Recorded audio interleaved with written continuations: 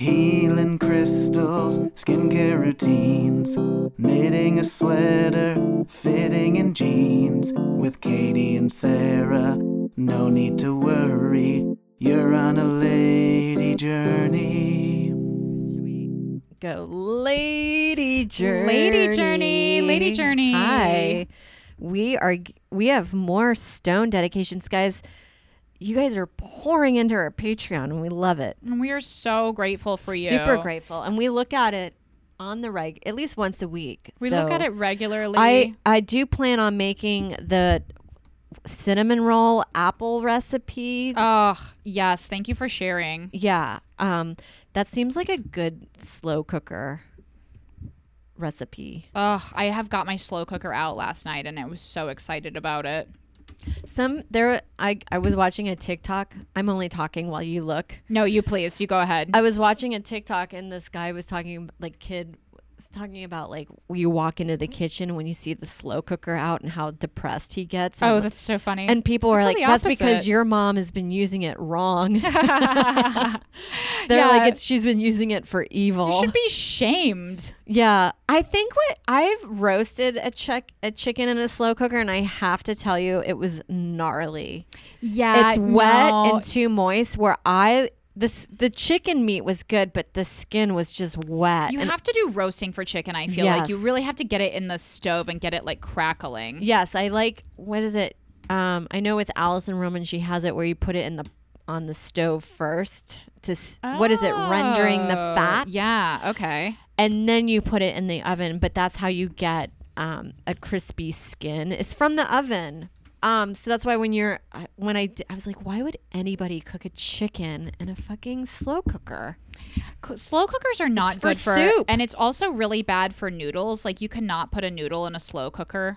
Oh, really? Yeah, it gets weird. Like there's a lot of recipes in like the Instant Pot that will call for noodles to be added, and I've always heard that it's gross because it's like when you have noodles, like you want to have that like delicious al dente. Like you do not want to have like a noodle that's just like saturated with whatever it's being cooked in. Yeah, because it first of all, it's like it's bad for your blood sugar. You know, like sends the blood sugar through the roof. Okay. Wow. Hello and welcome to the stone dedication. This first stone. Is it alphabetical? It's alphabetical, but this book, again, has been spilled on by many liquids.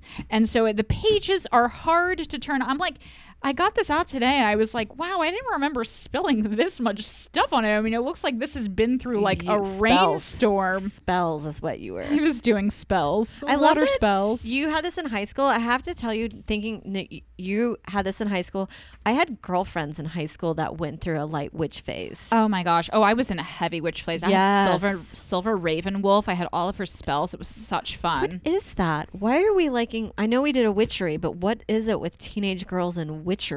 I don't know what it is, but I just remember like feeling a sense of being in control of my life for the first time. Yeah. Like, I'm taking the power back. But you had still no power. Yeah. It's you're like just in the woods. You're being powerful, but it's like you're old enough to like kind of like go to the store and buy a spell book, but you're still young enough to like believe in fairies. Yes. Did you ever have that conversation? Because I remember like being with friends like they are real. Actually, they are real 100%, and I do believe in them. Well, I had a moment when I was younger, like the whole Pinocchio, when you wish upon a star and all that stuff. Yeah. Is that Pinocchio?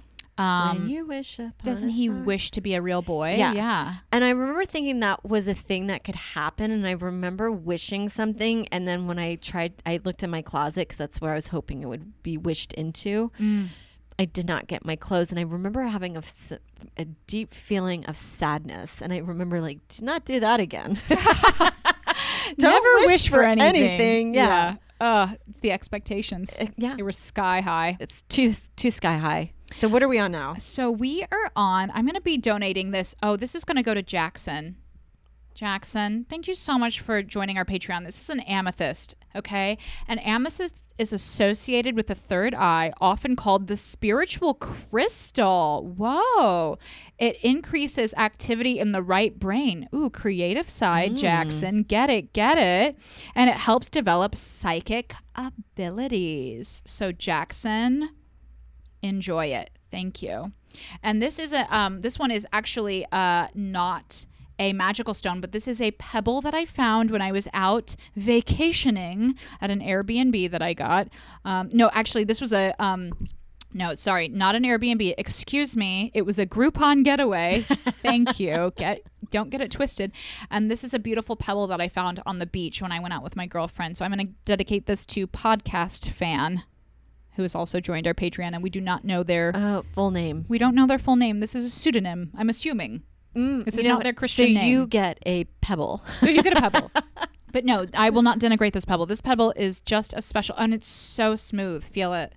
Don't you love this? It definitely has a nice look. It's a calming, neutral color that would go really well in home decor. And stones can be this. I don't know what type of stone this is, but I'm sure it's magic as well. So this is good luck for Podcast Fan. Probably virility, third eye, psychic abilities, chakra, etc. I got something in here that's in your book. Yeah, but we're not scientists. We don't know. Well, it could be. There is a stone in this book that I've always wanted to get. It's called a holy stone. And so it's actually a stone that has had water wear a natural hole in it. So it has a hole inside of it, but it's caused by nature, by water or something.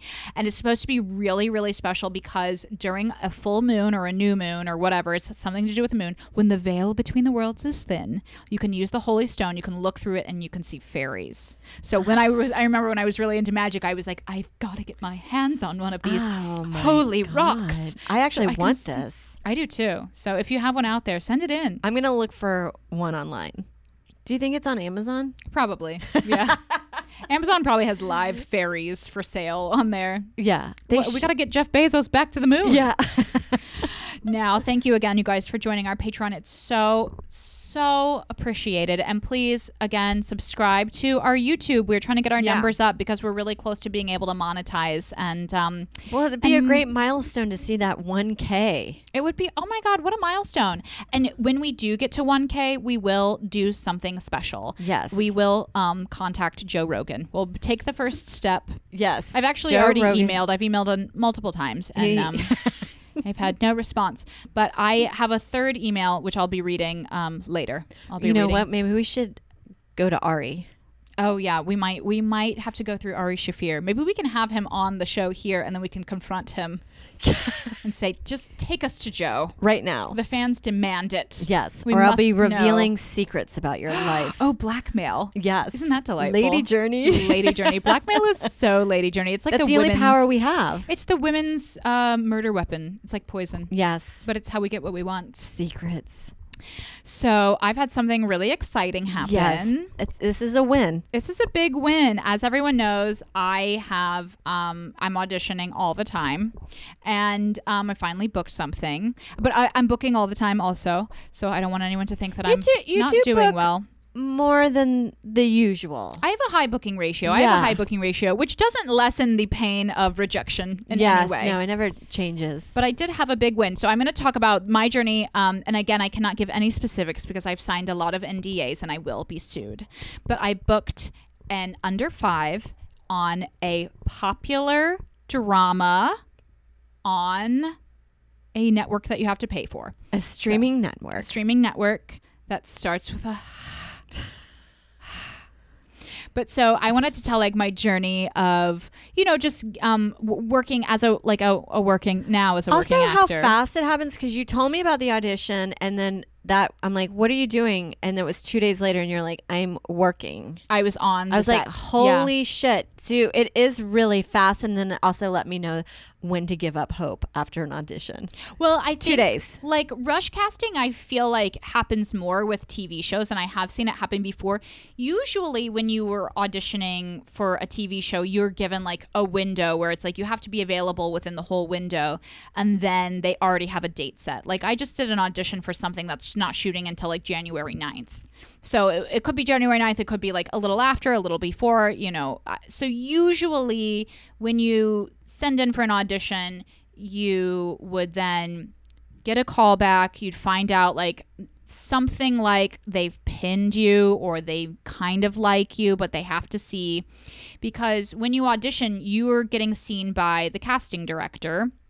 And then the casting director is kind of filtering people. So they're the one who sends out, they pick all the headshots of the people that look like the part. Then they get all the auditions, and then they pick from probably, however many, like 20 or 100. It depends on what the project is. They'll pick like 5, and then they'll take the 5, and then those people will have callbacks, and then they will take those, and then they'll send it to the production. And then it's not actually the casting director that's picking you. It's a number of people that are involved in the team of the production. Like sometimes it's the writers, sometimes it's the directors. Sometimes it also then has to go to like a network person. Yeah, too. I got to see Joe do a little bit of casting, and it was mind-opening. It is. It's really mind-opening, and it does make you, even though I talk about like how, it is painful to get rejected, you realize that it actually doesn't have anything to do with you. I think a lot of rejection, at least on the first part, is just you aren't the look of the role. Yeah. You're not the right look of the role, or they're not the vibe, or even like you're too tall or you're too short, and it's even more so like that with commercial casting. Yes. Oh yeah, even more. So that was fascinating. And then it felt like there was a lot of back and forth to see but it was faster than I thought, and I don't think there's too much thought that goes into it. It's just the first person that is like, they got it. It's besides the fact that like I think it's not the person that's like the best actor, because everybody who is even getting past the casting director has a finished performance of the piece. Yeah. So if you are like an actor and you're listening and you're like, oh, how do I like break into the acting business? Like you have to just like practice. You have to take classes. And then I only got an agent because when I went to JFL. So, Oh, nice. Yeah, when I went unrepresented, I was able to connect with my agency through there. So I don't know. I wanted to have an agent for a long time. I would have loved to have one when I first moved to New York, and I was doing like a lot of like really horrific student films. Like I literally did. Yeah. Oh my God. I did a student film once where like I showed up. This is like not even the worst thing that I did. I didn't do this, by the way. I showed up and they're like, change the script. They said, change the script. The main character, no lines. The main character is just going to wipe oil off of your butt with a piece of bread, and then he takes a bite. Like that's my scene. Off my butt's just out, and he just wipes oil off of it with a piece of bread, and then he takes a bite. You're like, I'm not really acting. Yeah. Is this really part of my asking? I know. I'm like, let me go call my dad and see what he thinks about it. So I just remember being like, no, I'm good. It's so hard to break into acting as like somebody coming to New York if you're not connections. With no connections. I mean, I had nothing. But I would say if you're wanting to move to New York to be an actor, the best thing you can do for yourself is get your day job and start taking your classes immediately. Because when you take classes, you're automatically involved in a community. And I think that there is a way, if you're consistently taking classes, those people that are there, they're already working actors, and they're tapped into people that are like agents and managers. Yeah, and stuff. They're going to be working. They're going to be your network. And they're also, if they like you and you guys do good work together, they'll recommend you. Because everything that I've ever gotten, a lot of times has just been recommendations. I got a lot of stuff on recommendation. Yeah. Like the PBS, the kids show that I did during the summer, coming out soon. Actually, it should be out by the time this is out. It's called City Island. Oh, fun. It's fun. It's like a kid's cartoon, and all the cartoons are different like little objects. Everything in the city is like its own object. So I play a jar of nutmeg. Yes, I'm a mom. But that was something that I had like been recommended for, Yeah. So it's like so much of that is just you have to have like a network of people that you're tapped into, because it's like who's going to hold auditions if like everybody you know somebody right there. It's so costly. It's a pain in the ass, and then you also have to deal with people who are totally unprepared, because people are like showing up to auditions like what? Yeah, that's the thing I learned, because I think I was one of those people, because I didn't really know the process. I thought you got, especially, commercial acting, you just get your copy that day.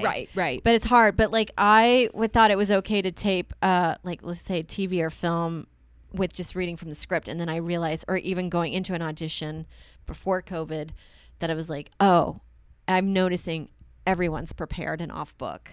Yeah, that's the difference between TV and film audition. Changes it. And you see, like, when you're doing it, you see why you basically have to come in with the fully prepared presentation, and then you perform it for them, and then they're like, okay, I can plug that in. Yeah. Because you're there all day, and there's no time to be like, there's no time. I didn't turn the timer on. Oh, that's all right. Whoopsie. Peep behind the curtain. We have no idea how long we've been on here. An hour. Yeah. Because then you show up and it's like everything is like moving. It's not like a rehearsal, like a play or something where, Yeah, they want you to have it automatically. They want to have a feel for it. I saw when I was watching Joe do casting, a lot of the actors dressed up for the part. Oh, in their like, taped audition. Yeah. Meaning like there's a scene in a kitchen. She was wearing an apron and like cooking and mimicking cooking. Yeah. So that kind of, like, I know when I've done auditions, although I only got one call back, and it was the very first audition I ever did. And then after that, nothing. Oh, that's brutal. I know, but I call them my annual audition, and it's once a year. Yeah. That's all I get. Yeah, I have been auditioning a lot since the pandemic, but then I was doing a ton of auditions, and then when I switched over to SAG, now I'm just only doing SAG stuff. So it did go down a little bit to the point where I was like, oh my gosh, but now it's like union and pay. Quantity is out the window. Now it's just like focus on the quality. Yes. Now just each audition has to be like dropping what you're doing, creating a fully functioning performance out of it, which if it's only, under 5 lines, then it's not that hard to be like, okay, like let me spend like a day on this, Yeah. So that's kind of like my process and like my journey as an actor of like coming to New York, doing a ton of shitty student films. And then you saw that one that I did. You saw that one where I've seen 2. The one where it was called Vagina Monologues. Yeah, and my it was like, friend did that one. Yeah. He was the director. Yes. Yeah, and I knew him because he was my good friend's friend who moved to New York. They started dating. So it was like degrees of separation. Yeah. Yeah. And so before we even were friends, you saw me in the Vagina Monologues where it's 2 girls, right? And they're like sitting at a table, and then underwards their vaginas are talking to each other. Yes. And it was like CGI. It was a sketch show he did. Yeah. Like an online sketch show. We basically just wore, this is now what Lady Journey is. I'm just like revealing all the horrific things I've had to do. But it was like, we just wore green screen underwear, and it was just like, I just sat under the table and I got paid $100, and I was like, that was worth it. I know. Oh yeah. Where now I'm like, I don't know. I would just be so worried that I would have just pubic flyaways from my underwear. I don't think that even crossed my mind. Like, I'm sure I did. I'm like, whatever. Well, I didn't see, because I actually saw that sketch. Yeah. Yeah. And I didn't know you then, but here's another one that I had. So I shot an independent movie, I'm going to say in 13 or 12. It feels so long ago. And I went to Pennsylvania. Mm-hmm. And there's a studio there, or place, a warehouse that lets us shoot a scene there. But they also did sci-fi movies that they would shoot on budget. All took place in a spaceship, and they created a spaceship. Yes. And they would redo the spaceship, move things around, and they would make 20 of these films and sell them to China. Yes. Or Asia. Anywhere in Asia. But you would also, back in the day when Hulu was first going, you could find these movies on like the 10th page of free movies. Yes. Yeah. And you had done one of them. I did. I was like, I know this girl. I was so excited to do it. Well, I loved it. I love that you shot a low budget sci-fi. You know what? I'm actually really glad that I did it. It's totally like a bucket list thing for me. Yeah. And when I did it, I think I was like 24. So it was like actually perfect for me to like practice acting, practice being on the camera, practice like being on the set. Made no money, of course. I mean, like how the budget for these was so small. I mean, it's like shoestring budget. But it was hilarious because the film was called Earth Killer. And we're talking about the set is literally like cardboard with acrylic paint. Not even. Yeah, it was like a chain link fence. Like that was like the other part. But with special effects. And the special effects were bad. Yeah, but you can make it somewhat of a decent looking cheeseball sci-fi. Then that's what it looks like. It was totally, and they embraced that too. Like the people that did it were really fun, and they were just like cool people, you know, and just embracing that genre of like low budget sci-fi. It's like totally a thing, and it works for you too. Where it's just like the actors, the woman who was the main actress in that, she was stunning. She played a robot that woke up one day on a spaceship, and there was like a war.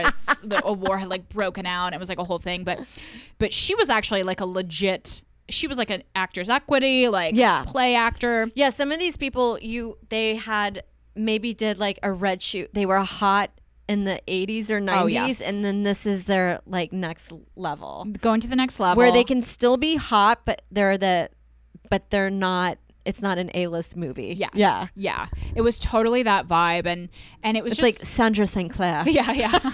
I was in a Hallmark movie in 93 and that's my credit. Oh, I would love to do more. I mean, you know, now that I'm SAG, I have to be like more particular about the projects that I do, but I love it. And it was so funny too. It was, I think that's like low budget sci-fi, like horror. They embrace like the goofiness too, but it was like literally my character was bitten by a robot. So I'm like acting like, bitten by a robot. Then I turn into a zombie. They push me out of the airlock. Yeah. And it's so funny because you just see me like, I'm just like acting in front of a green screen like I'm being sucked out of an airlock. Oh my god, just so much fun.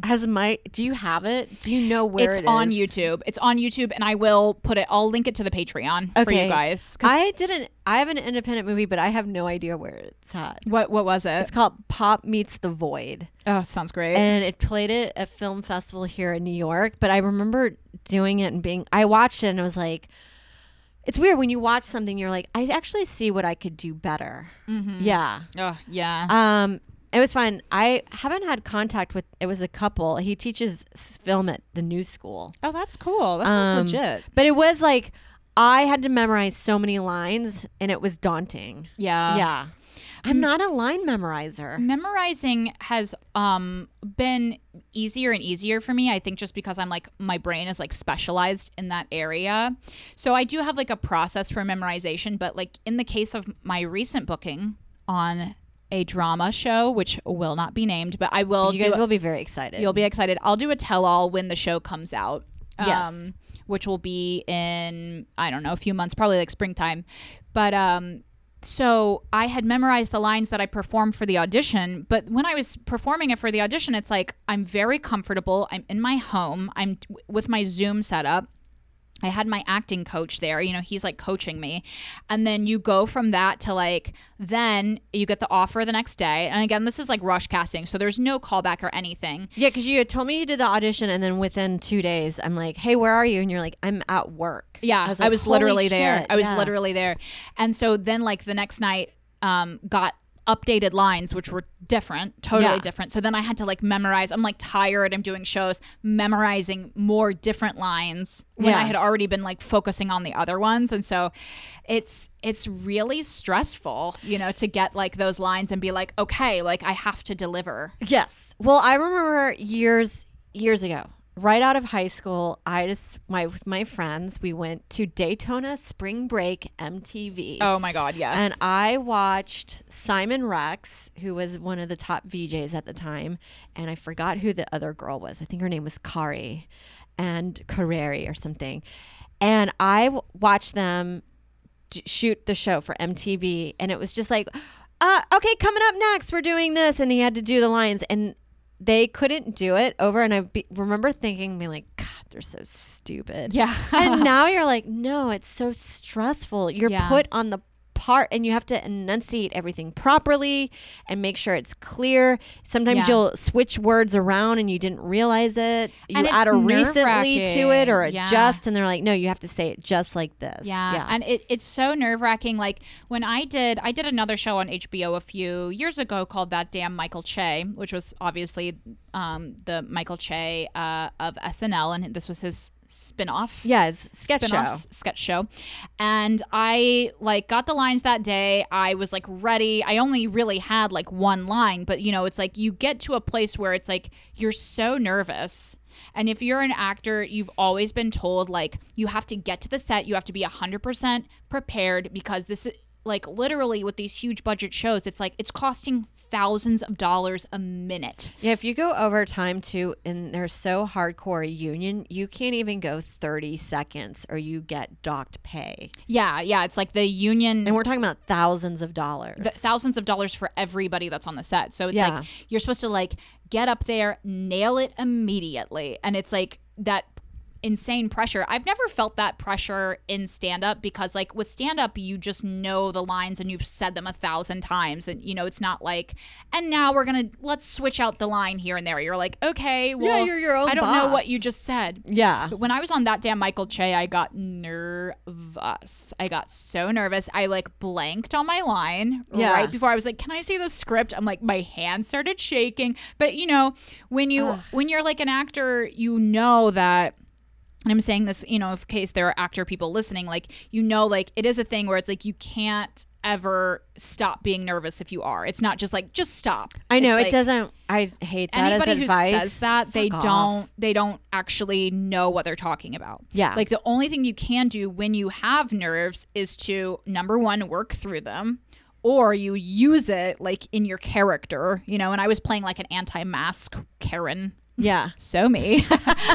Very on brand yet again. So I was like using it in the character, and it worked, and it was great, you know. But I was just like, wow, I was expecting to be nervous, but I wasn't expecting to feel totally fine. And then the second that like the camera's on, to just go blank, you know. Oh, I've had that in a live sketch once, and we were just starting, and I was like, oh my God, my line's about to come up and I don't know it. Oh, it's so terrifying. And then it happened, and then all of a sudden it came through at the last minute. Oh, But I've had that on stage. Sometimes I've had where I've gotten really nervous and I'm like, oh my God, what is my first joke? But as soon as you get it out, it is muscle memory. yeah. And nerves can be so paralyzing, but I always tell myself, I know that like I can be nervous and I can still work. Yes. You can't like, you know, I love people that are like, just pretend you're excited. It's like, just don't have let's that. deal with the reality of the situation. Who does that though? Yeah. Who's like, Just flip just it. tell yourself that you're not nervous. And you're like, has that ever Has that ever helped worked? anybody in the history of life? You need to get out of here. Yeah. Just go back to your cushy desk job, because you don't get it. But yeah, that is my big thing, is like just working through the nerves, or just being like, sorry everybody, I'm a little nervous. Because I get like, I used to have this when I would perform stand up, my hand would shake like, and Same. you're like, hi. I can feel it with my leg. Just a shaky Yeah. leg. Nothing's happening here. No, nothing to no see. one notices. Nobody knows. Yeah. So it does kind of happen, but then it's like you just have to be like, oh, it is happening and it's okay, and it's actually not that big of a deal. And Yeah. I'm a professional, and I work through nerves. I just work through nerves. Yeah. I also just tell myself too, they're catching this for so many angles that they will get what they need. They'll get what they need. And then also, like, what I learned too is that when the high stakes are really when you have the audition with the quick turnaround time and you just are trying to put out your best performance possible. Like, in the moment of being on a set like that, like, especially if you have like one or two lines and you don't have like a scene with somebody where you're like fully interacting, like the person that's directing is like a professional director that's worked with a ton of different actors. They know that people get nervous and they will work with you. You know, Yeah, they're not yeah. going to be like, you can't just like show up and be like, what am I doing? You know, but you can show up and be like, hey, like, let me take like a little one to like get into it. Yeah, and then yeah. they will be like, oh yeah, like cool. Like, especially I feel like after you do your first take, then you're like, everything's fine. everything's fine. Like you're in the moment and you're there, and nobody is gonna like come after you with an axe. And I know, but I always remember like hearing Stanley Kubrick with what's her name from The Shining. Oh, Shelley Duvall, and he was like abusive towards her. Yeah, you hear, and then I've also heard that with David O. Russell, where you're like, oh my God, I hope I never run into these maniacs. Yeah, I think I feel like I have gotten treated way worse by directors on like non-union stuff that I've done, where it's just like the non-union shoots I've done, like that one I was telling you about, like that overnight shoot where like the guy is just a jerk and just not even doing that great in his life, so he has to like thrive on the fact that like he's the boss of the music video that from a band that no one knows. You know, it's like those are the people I think that you have to like really watch out for, because they're going to be the ones that are like not good enough. And you're like, okay, well, I'm brushing her hair. Yeah. So, well, I had a shoot one time with another comic, and he got a director or DP, and we had picked up on this DP's like attitude towards us was awful. Ooh, weird. But because we were collectively all getting it, it made everyone feel okay. You know what I mean? We're like, well, at least it's us against him. Where I feel like with dealing with, if it's a director and he's only pinpointing you, you're just like, oh my God, I'm being attacked right now. Yeah. And it's not, you don't want to feel like that when you're also nervous. Yes. Oh, but yeah. When has that garnered great results? Yeah. But you know what I just remembered? Remember that you and I did a commercial together? We did a Comedy Central branded commercial together. Did. Was it the one for Subway? It was for Subway. And that was also mind opening. Like, cause I've done, short film or film and stuff with but like budget, and blew my mind that in commercial they make you do way more takes. Oh, the budget for that one, I remember being like, this has got to be hundreds of thousands of dollars for this. It was a lot of takes on lines that did not need to have 100 takes. A lot of takes. A lot of actors. The crew was huge. And then I did think it was so funny for that one because Subway had the prop masters were there, but it was like two women that were like exclusively in charge of like maintenance of the sandwiches. And every sandwich had to be fluffed. Like perfectly. Yeah. They had to fluff the sandwiches. I thought that was so funny too, because wasn't there also a side room with a one-way mirror? Yeah. Or was it two? I never know. Because I felt like there were execs on the other side, and they were giving notes to the director. Yes, there were. Because I remember being like, this is so weird that we're not allowed to see who these people are on the other side. Yeah, I think that was weird that they did it in that way. I've never been at a shoot with like people behind a two-way mirror, but I have done stuff where I guess people have been in like other rooms watching, if it's like the person, like for example, it was like a person from Subway who was there, and it's like they aren't really want another there, Jared. Like they aren't really there for any other reason than like they are just there from Subway. It's like to be like, I don't like the color of her shirt, and they're like, right away, sir. It was like that.